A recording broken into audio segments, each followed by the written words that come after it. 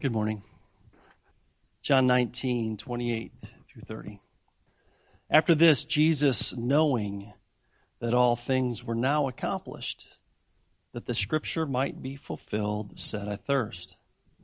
Now there was set a vessel full of vinegar. They filled the sponge with vinegar, put it upon hyssop, put it to his mouth.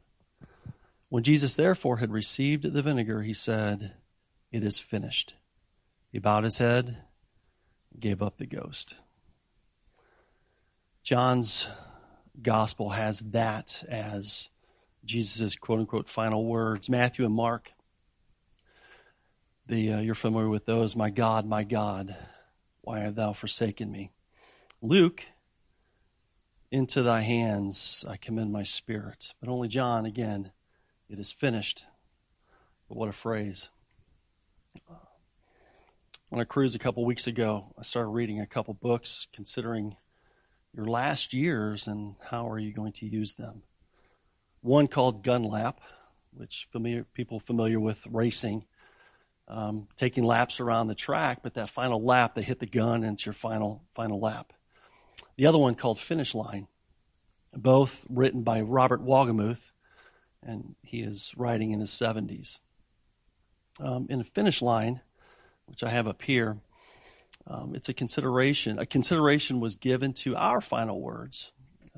Interesting, within his book, he put some final words that were documented by probably people you know, but I wanted to focus on Jesus in his final words. And specifically, it is finished. This three-letter phrase in one Greek word, people familiar with it, tetelestai. It is finished. It's one Greek word. Examples of how this word is used. I looked at that Oswald Sanders book that has been read, and he gave a couple examples. The book he wrote, Incomparable Christ. An example of where somebody would use tetelestai. A painter would say this after finishing that final brushstroke. Step back, it is finished. That's an example. Another one he had used was a farmer, where finally a cow or a goat or what have you would give birth to their kid or their calf, and it was the farmer would be excited about how perfect that calf or goat would be, and would say, tetelestai, it's finished. Finally, gave birth. In this book, Finish Line, there was a definition that Wohlgemuth had inserted from Chuck Swindoll. I thought this was a good way to explain it also. I'm not going to use his voice. You can hear it while I'm reading it.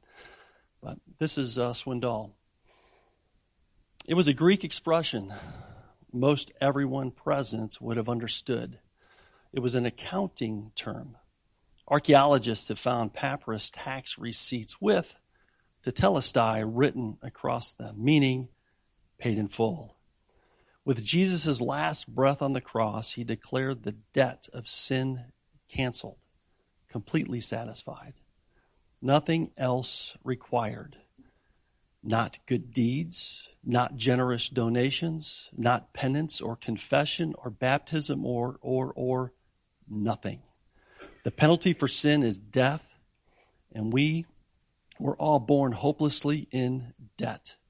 He paid our debt in full by giving his life so that we might live forever. In light of these definitions, why did Jesus Christ exclaim this on the cross? Mr. Wohlgemuth, I tapped his own wife, who did a study on this, Nancy DeMoss Wohlgemuth, who you're familiar with probably, for the list she had compiled in her recent studies. Interesting, the series of podcasts, which these studies that will have transcripts printed next year were called The Incomparable Christ. And that book that she'll come out with is called Incomparable. That list that she provided her husband are these. Every Old Testament prophecy throughout Jesus' earthly life and ministry was fulfilled, completed, accomplished. Tetelestai, it is finished. Jesus had finished the work of God, the work God sent him to do on earth. He had succeeded in accomplishing the entire purpose for which he came to earth. I have glorified you on the earth. I have finished the work which you have given me to do. John 17:4. Tetelestai, it is finished. His suffering was ended. He had drained dry the cup of suffering. Not a drop remained. He had finished it all. Tetelestai, it is finished. Sin's debt had been paid in full. The wages of sin is death, and Jesus paid it all.